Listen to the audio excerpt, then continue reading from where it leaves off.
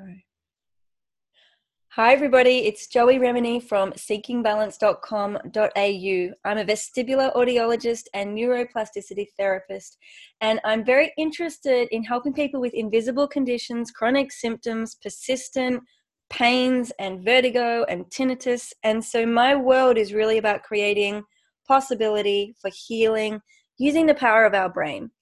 And I have got someone today who is really deeply enmeshed in the world of chronic pain and looking at technological solutions to help people reset and retrain their brain. So I want to introduce Brendan Lundberg to the call. So welcome, and thank you for being here. Thank you, Joey. It's a pleasure. I'm honored. Yeah, no, I really enjoy learning about neuroscience. I geek out a lot.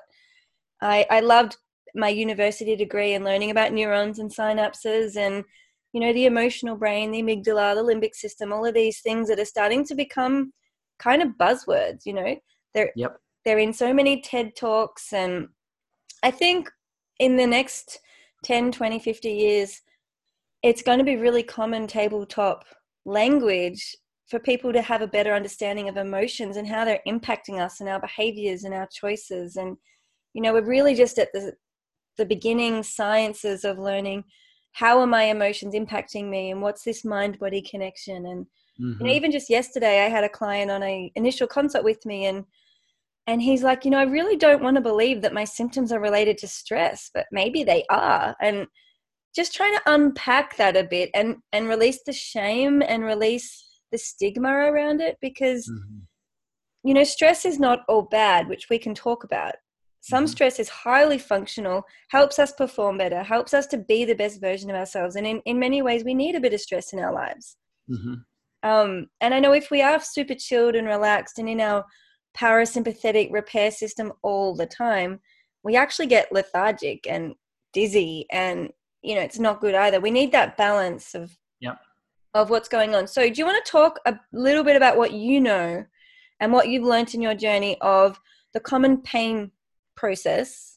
And how we can have an initial injury or something, and then that can spiral out into chronic pain that the brain doesn't turn off. So do you want to just introduce people to some of that science? Yeah, absolutely. And I'll keep it as simple as possible. And I'm not a clinician. So my co-founder in my business is a medical doctor, but I'm a lay person. So that'll be easy for me to probably keep it pretty simple. Perfect.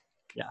So all pain, even though we don't experience it this way, we experience it in the tissue, like in our hands or the knees or the joints or wherever we're feeling pain. All pain is a product of the brain. And in the short term, it's a protective function. If you put your hand on the hot stove, it hurts so that you know it hurts and you pull it off before you do more damage. It also educates us to say, oh, that stove is hot and I'm going to in the future avoid putting my hand on the hot stove. Or if we have disease growing in the tissue or an injury, we want to feel pain so that we can appropriately address it and let it heal.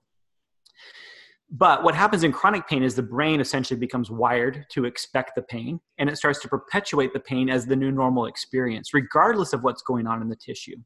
Yet most of the pain therapies that have been available address only the tissue, or they're a drug that has, you know, it's basically just numbing the entire system out and creating side effects and addiction. And we have this, you know, opioid addiction epidemic that's prevalent in too many societies now across the world. And so what we're doing is we're advancing a direct-to-consumer business around technology and education and science that allows us to educate people and use technology to retrain the brain and restore the brain back to a more normalized perception of pain by giving the brain basically new information and helping the brain become a little bit more relaxed. So I just want to reiterate, in our brain, we have almost like a massive computing system. And the brain is responsible for collecting all the information that the body has, all these receptors and sensory inputs everywhere. Like literally the entire skin is collecting information about temperature and orientation and gravity. And then of course we've got our ears, we've got our eyes, our taste buds, our smell, etc. The brain is collecting in all this information, including emotional information. So like if you see a person at a cocktail party and you're like, oh my God, that's a psycho serial killer, your brain will start actually giving off emotional signals. It's like, get out of here, run, fight, flight, freeze. So the 100%. Brain is computing all of this. And so if hypothetically, let's say we had a shoulder injury, what Brendan's saying is that there will be injury and inflammation to the tissue that you know, membranes and muscle fibers and things need to repair, and they'll go through an inflammation process, and all of that's a healthy part of healing. But the actual pain is not felt in the tissue. Your shoulder's not capable of feeling pain. It doesn't actually have the capacity for pain, right? The pain actually is a signal coming from the shoulder through our brainstem and our midbrain and up into the cortical areas of the brain, where it's being interpreted and perceived in a meaningful way. And so that's why you can have two people in exactly the same scenario, and one person will be like, oh my God, this is killing me, it's torturous, and another person's like, oh, it doesn't hurt me at all, because you've got two different brains computing the information differently. Exactly. And even with birthing, you know, some people are in horrific amounts of pain and other people have a more easeful process because their brain is interpreting the signals differently. Right. When we feel safe, when we feel in control, when we feel informed, the brain is much more likely to say, oh, it's no big deal. I've had a little hiccup. I'll just take it easy, and the shoulder's no problem, right? So it's very relaxed, it's informed, it's taken the no big deal approach. That's when the pain is likely to be a lot less severe. However, when we're like, oh my God, no one can diagnose it, what's going on? There's a huge amount of uncertainty. How long is this going to last? Will I ever get better? That's when the brain can get itself into a pickle. It can create loops that refire pain and go, well, we can't figure it out yet, so we've got to fire more of this so we can learn about it. And we've got to fire more of it so we can study it. And we've got to fire more of it so we can get over it. And so we start to fire this chronic pain loop, which is the shoulder itself can actually heal and all the inflammation go down, and that's kind of resolved 6 weeks ago. But the brain is still firing the memory of it and the dilemma of it because it's caught in a trauma loop. Fight, flight, freeze, sympathetic nervous system. I don't even know if we fully understand every aspect of this process. I mean, it's very complex, and that's something that I really like about neuroscience in the brain is it's very multi-layered. Each person does have individual differences. But when we simple it down to allowing the brain to recreate safety, and when we teach the brain and educate the brain, well, actually, this is okay that you feel this. It's actually an error. It's a misunderstanding. And when we can reset the brain to re-find its neutral and its calm, the pain can actually disappear again permanently. Do you want to speak a little bit about that process? Your understanding in layperson's terms of the science. And a little bit about what that can look like. Yeah, and you're absolutely right. I mean, just like the phrase, we don't see the world as it is. We see the world as we are. We don't experience pain as pain is. We experience pain as we are. And it is multifactorial, as you've just said. My co-founder, Dr. David Farley, and I wrote a book, which became an Amazon bestseller back in the fall. And in the book, I make the analogy, and I think it's important to understand that we think of pain very cause and effect, and we think of it as something that is an indicator that something is wrong. Yeah. But just as you were saying, it's really an aggregation of events, what we call threat events. So the nervous system's job, its primary job is to keep us alive, which just as you were saying, it means that it's always sensing. That means vision, vestibular system, the touch, the feel senses, and what's called proprioception, which are our orientation in space. Inevitably, for a chronic pain sufferer, almost across the board, there's some sort of disconnect between one of those sensory systems and the brain. Like it's not computing and interpreting that information the right way. That's part of the problem. Second is that we think of pain very cause and effect, but a more appropriate analogy is not a cause and effect relationship. It's actually credit card debt. Yeah. And, we all have credit cards. And if we get a credit card, a brand new credit card, and we start buying gas and groceries and school supplies for the kids, like routine things, everything is fine as long as we pay the bank the minimum payment or pay the credit card off every month. But if we fall behind and there starts to be an aggregation of threat debt on the account or debt on the account, now a simple event, let's say the car breaks down and I got to buy a new transmission, that puts me over my limit.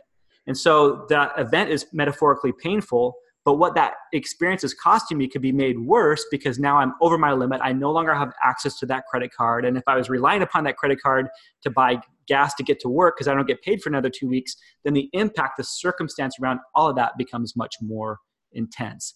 So again, I mean, this is what's happening in pain, is that the nervous system has cataloged and recorded all these events, as you said, like threat experiences, because it wants to keep us safe. It wants to know in the environment, just like the scary dude at the party, we want to know this is a potential threat. It's recording all these things in an effort to keep us safe. But if genetics or lifestyle, awareness, nutrition, sleep, I mean, all these factors probably allow us to have a higher level of threat debt on our nervous system than we really need to have. And then subtle, simple things that are, normally just nothing that would heal and go away become the tipping point to put us into this loop, as you talked about. Yeah. And I was just thinking back actually to a time in my life when I was just so run down. I was definitely experiencing a stage of depression in my life at this time. This is in my late 20s, I'd say, mid to late 20s. I was more anxious. I was more depressed. I had heaps of instability at that point in my life. And I remember thinking like just everything's worse. Everything's like amplified. And things that normally wouldn't matter or would just be no big deal are suddenly like a big deal and debilitating. And that voice in my head would be like, I can't do this and I can't do that. And I'm lonely and I'm isolated, and just that the neurosis kicks in. And so that mind-body intersect is, it's very evident, especially when you're in it. Yeah. And I think it's really important to go back to the science of recognizing, we have a part of us that's like a reptilian brain. It's really old. Yep. And that's creating really automated responses. And it's developed over millennia when we were cavemen and cavewomen. And now that we're living in a modern day world of technology, it's not always making the best response and best automated decision. 100%. Where in the old days, we may have been running away really from lions and, I don't know, environmental threats or food poisoning because we didn't have fridges, right? Yeah. So we were getting all of these appropriate diarrhea and vomit responses to get out the bacteria, or we were getting the heart pumping and bringing blood flow to our muscles so we can run and we can fight, and that was what we needed. Now it's like we're in a job interview, we're sitting in an office, and we can feel our stomach moving like we've got to go to the toilet, or we're getting really tense shoulders and tense pelvis, and we're clamping up because we're sitting in an office waiting for a job interview and we're not running. So the messages are not all kind of apt anymore. And so that's where we have to come into that neocortex and the modern brain. And this is our outer brain, and particularly our frontal lobe. And it's developed more recently. And it's what makes us able to use Excel spreadsheets and plan holidays and develop really intimate relationships with different type of people. And in fact, relationships with ourselves, and have metacognition, which means we can actually notice what we're thinking, notice what we're feeling, and create that sense of capacity to be the observer, be the conscious, awake human, rather than victim to the environment. Yep. And so with this new part of our brain, that's a really key point in neuroplasticity and healing, is we can actually override some of the emotional brain and reptilian brain decisions and say, hang on guys, misunderstanding, the shoulder's healed. That dude over there that looks scary is a misunderstanding. He's actually just in Halloween fancy dress. Or ugly. Calm the farm. Everything's okay. And so using this part of our brain that's very intelligent and in sync with real time, we can actually disturb those error loops and create an opportunity for them to refire, rewire, and re-enmesh themselves in new neural networks. So this is where the education and our mindset comes into play in healing. So do you want to talk a little bit about, you've got this, the process you take people through is about exposing them and repetition to safe feelings, comfortable feelings, kind of normal feelings. Is that what you're doing? You're stimulating their body or their brain to feel at ease? Yeah. The first thing that we do is talk to our clients about why they want to get out of pain. The reality is, for some pain sufferers, it becomes so much part of their identity that their life becomes entwined with it. And there are people, they may say they want to get out of pain, but the reality is they're using their pain as a shield or a crutch to face other things in their life that they don't want to have to face. And so, we don't want to spend time with them because they're not quite ready for this. So one of the first things we do is talk to people about their why, their definition of success. And we get them anchored and focused back on who they want to be as a person, their priorities, their goals, their family, the things that bring them joy and help them feel lit up. Pain because it hurts, it causes us to withdraw from those things. It inevitably causes sleep disruption. We move less. We're slowly becoming less and less of who we are. And then the pain medications, they may mask the pain short term, they may help, but inevitably they actually make this process worse over time. So we want to get people focused back on who they really are and who they want to be, first of all. We then educate them about the pain science that we've been talking about. And even though this is our world and we get it and it makes perfect sense to us, the average person out there doesn't know that. And in fact, most clinicians, at least in the United States and probably in Australia and probably throughout the world, are trained in pain science from the 1960s. So they're lagging behind in terms of their understanding, and they've been promoting therapies that are based upon that old science, the drug therapies and the injections and all these other things, right? Yeah, so just to reiterate that, doctors are always doing the best they can with the resources they have, but unfortunately, technology and science has evolved so much. Well, it's not unfortunate, it's fortunate, it's great. The unfortunate piece is that you can see 5 doctors and they'll all tell you 5 different things because they've been trained under a different philosophy. Some doctors will say, you can't reverse this, you can't change the brain, you're too old, blah, blah, blah. Like neuroplasticity and the body's and brain's ability to change its neural networks, you never grow out of that. That happens right until your last breath, right? Yeah. You're never too old to change your brain pathways.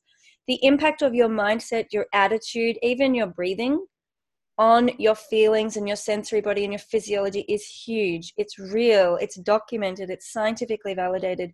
Some doctors missed all of that in their training. And so when we say, I can't remember how you phrased it, but when you're being referred to for, like, let's say massage treatments or local treatments, or, they're putting all the work on the shoulder, the pain is not in the shoulder, right? The only good reason to work on the shoulder would be for your range of mobility and making sure the scar tissue and everything there is working well for you. But for pain, it makes more sense to work on mindset, on breath work, on attitude, and on education, so that the brain pathways can actually reset back into that normalized sensory input situation. So no amount of injection in your shoulder or massage therapy or chiropractic or osteo is going to help with the actual brain stuff. So I think it needs to be more of a team approach generally with chronic input, but there's also a lot of great books out there for people who can read and learn about this at home and really be empowered in that way too.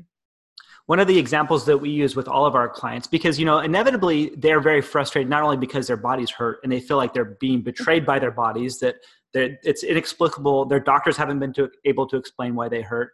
They feel really frustrated by this lack of understanding about what's going on, right? And so one of the first things we do is talk about phantom pain, because in phantom pain, if the tissue's been gone, the hand has been amputated, it's not about the tissue. Even if they feel explicit pain in the fingers, it's not about the tissue because the tissue is gone. So when they can understand, okay, I can see that, then we can start to educate them. What we do with our therapy is that we have a device that essentially acts like an artificial nerve, and it generates a dynamic set of artificial nerve impulses that mimic natural no pain nerve signaling in the body. We attach electrodes on the skin and healthy tissue that's near the painful area, but it's healthy. We turn it on and we transmit it through a specific part of the nervous system called the C fibers, which is where chronic pain is transmitted. So it's not just a mask of the pain, but it's essentially giving the brain new information. And that process of giving the brain new information allows the brain to break up these associations to pain, what we call neurotags, and to create new neural pathways. But it's a process of repetition and exposure. And what I said before we turned on the camera and started chatting is I think it's arrogant for any clinician of any type or any business to say we're the cure, because the body heals itself. The body is made to heal. And what we're doing is trying to help facilitate the path of the most efficient healing in the person. And what we do with our technology is give the brain new information. It allows it to release, but it's the person that heals. And it's the person who then becomes empowered to say, well, if my pain can start to ease by giving my brain new information, what if I think about my meditation and my mindset and my mind, my sleep and all the things that kind of play into how our nervous systems perceive their experiences in life. And then that's when we really see significant shifts of healing and health and empowerment, and people no longer feel victimized. What you said before too is very true. I think for pain sufferers, they start to what we call, or what's kind of referred to in the industry as catastrophize their pain. Yeah. And when they focus on it, they catastrophize it like, oh, whoa, it it overwhelms the nervous system, becomes a much larger thing than it really needs to be. So by getting people feeling better safely, getting them off of medication so they have better cognitive functioning, they can sleep better and move better, and then educating them, they become so empowered to really start to blossom in so many areas of their life. And it's a beautiful thing to be a part of. Yeah. And I think the other thing is like, it can feel like such a heavy burden and such a big monster, this pain. Like it can just take over our inner world, our perception, our ideals, our dreams, our sleep, our sensuality, our creativity. Everything can just be like wet blanketed by the fear. And I know there's been times in therapy when clients have been like, it's too big, I can't do this. And especially with, severe tinnitus or severe vertigo, it's a similar process and pathway. Yep. Pain's not held in the body. It's living in their brain and their ears. Yep. And there's been times when I've had to actually say to people, like, you can't think like that. That is actually destructive. And you've got to you've got to cut those thoughts and you've got to see it. And that's why it's so important to record therapy and to see yourself and hear yourself and actually sort of gain that observer perspective where you can see your own thoughts, you can see your own pain, you can get that space. Totally. And then let the brain reset it because when we're in the pain, we can't do neuroplasticity. When we're in the fight, flight, freeze, we can't do healing neuroplasticity. The only neuroplasticity we'll be capable of will be like the destructive type that reinforces the loops. So, or maybe survival at the most, and that's it. It's like, yeah. And another great example of pain, which I'll share just to help get the picture of how prioritizing and importance really impacts what we feel, this is a horrible example, but let's go for it. Let's say you're in the kitchen and for somehow you get the kitchen knife and it stabs into your thigh, right? So you have a knife in your thigh. Okay, it's clearly going to cause pain. No one's going to argue with that. But at exactly the same time, for whatever reason, your little 2-year-old toddler is screaming in the bath and you're afraid they're drowning, right? Mm-hmm. You will not feel your thigh pain. It will be completely deprioritized by your brain. You will run over to the bath, you'll pick up your screaming baby, you'll make sure they're not dying, and you will literally not even notice there is a knife sitting in your thigh. Because your 100%. Brain will be like, baby's much more important than my thigh, right? So where we prioritize situations directly impacts how we feel them. So 100%. I wanted to leave that with people because I think that's a really powerful indicator of how our relationship to the situation directly impacts what we feel about it. You're exactly right. And that's one of the disadvantages of the pharmaceutical approaches to pain management. Because if we go back to the analogy that pain is like it's an aggregation of events. So it's like credit card debt. Well, drinking a 6-pack of beer helps us feel better about our credit card debt, but it doesn't resolve the circumstance, right? It just masks us from that. And again, catastrophizing it when pain is costing us, like, if it's preventing us in the credit card analogy, preventing us from being able to access what we need to be able to get to work, to live our life, then we start to take it very personal. And when it causes us to withdraw from the relationships and the work and the productivity that bring us joy, all of that reinforces this expectation or this experience that makes the pain more painful. So you're 100% correct about that. And I think when our clients become educated about this multifactorial aspect of this, it's a process. It's not overnight. Nobody can go from, a life that's been really disrupted because of pain to complete resolution overnight. It is a process. I mean, anything the brain learns takes time sometimes, but it's a beautiful thing to see, to be a part of, and to see that light come on and to realize like people are empowered again to take control of their lives and to overcome those pain experiences. It's beautiful. Yeah, totally. And, it can happen quickly. I do see people who have almost moments of enlightenment and will get very quick relief very quickly. Like absolutely. Something changes in them. But to make it habitual, that process generally takes time. I mean, we get better and better at it. Absolutely. It's all about duration, intensity, and frequency of that neural signal being fired together in synchrony. So absolutely. And something else I wanted to share with, but it's slipped my mind. So you're based in Portland, Oregon, Brendan.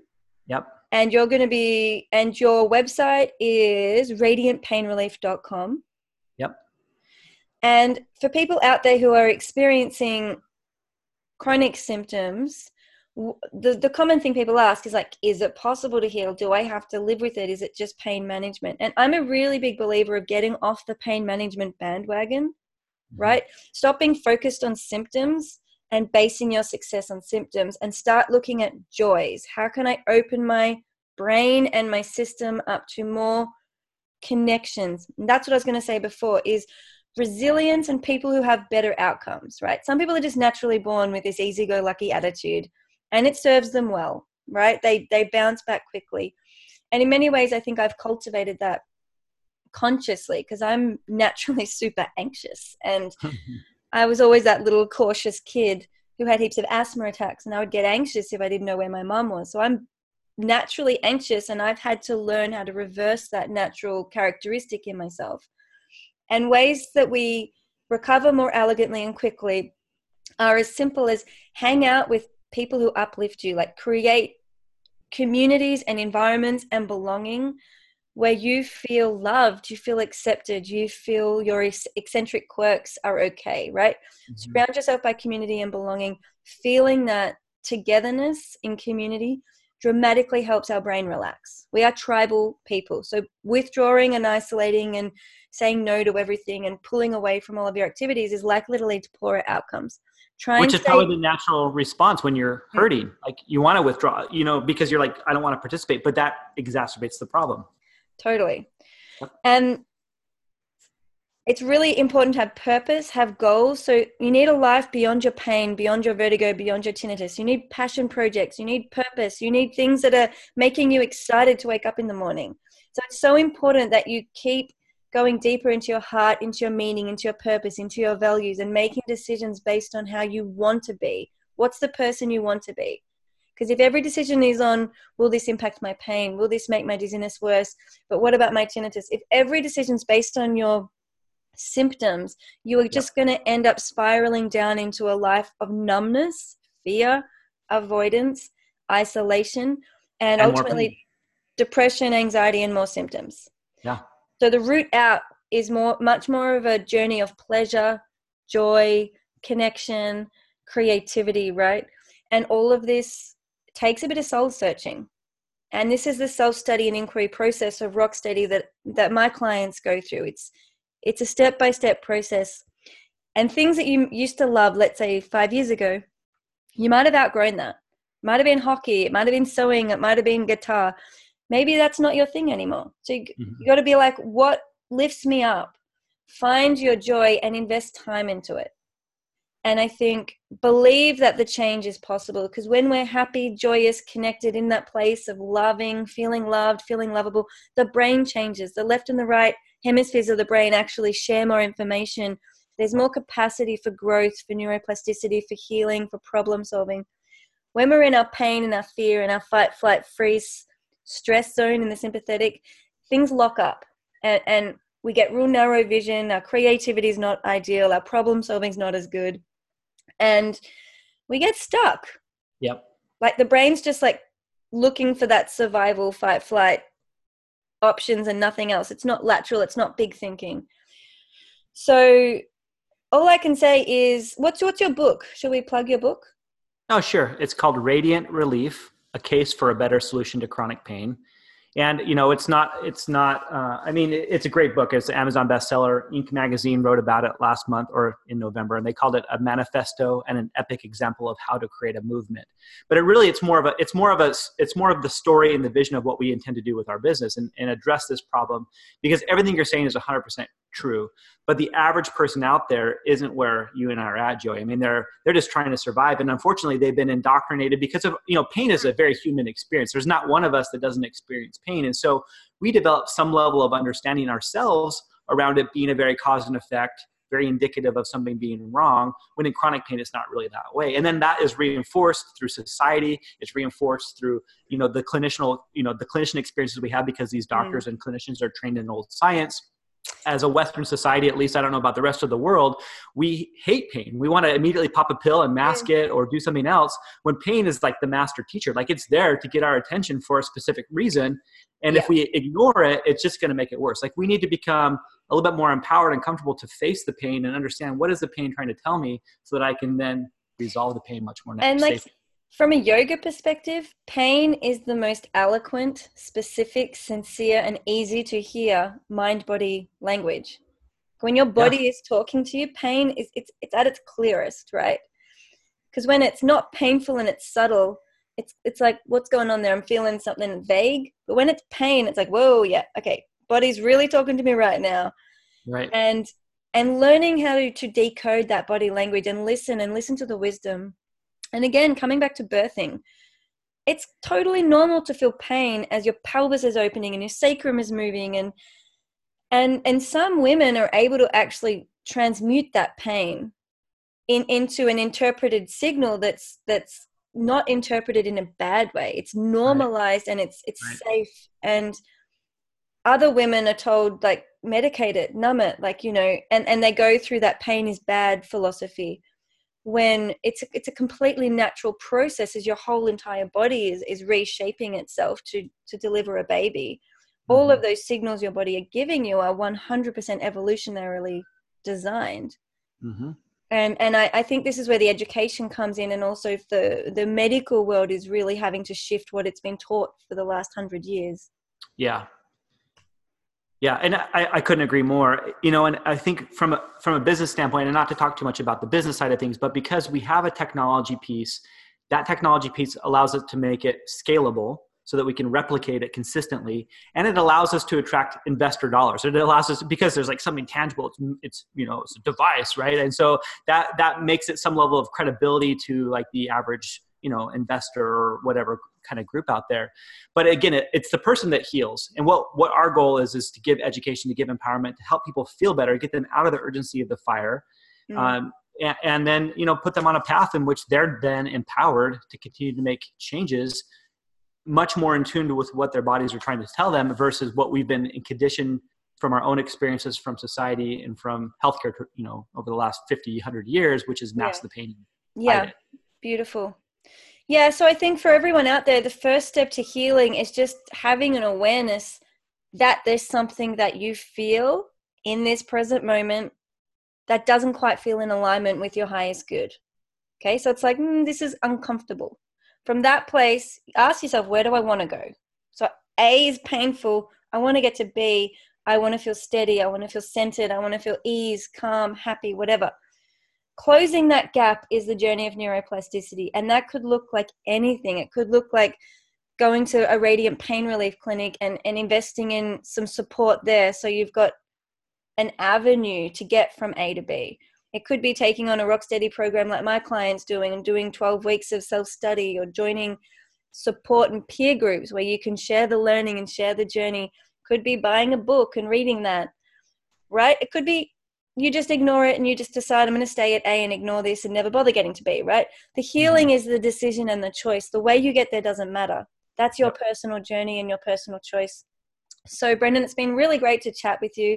Always love talking about getting into a bit of the neuroscience and the human aspect of healing. And I think it's wonderful that you're providing options that can ease people away from medications and the pharmaceutical approach, because every doctor I've ever spoken to says medicines are not for life. They are a temporary aid to help people gain life skills to manage better and reset, right? I've never met a doctor who's like, take this pill for life, see you later. And if that's what your doctor's saying, just get a second opinion, because that's not what those medications are designed for. Right. So I just think it's great that there are options out there for people to help them reduce the medications and really use the robustness of their body and neuroplasticity with more finesse. Couldn't agree more. Beautiful. Yeah, thank you, Joy. It's been a lot of fun. Yeah, so I'll pop a link in radiantpainrelief.com. And for those of you with chronic vertigo or tinnitus, visit my site, seekingbalance.com.au. There are loads of resources, programs, peer group support, you name it. Reach out if you're needing support, because that's what I'm here for. And for those of you with pain relief, check out radiantpainrelief.com. Great. It's a bye for now, and thanks again, Brendan. Thank you. Cheers.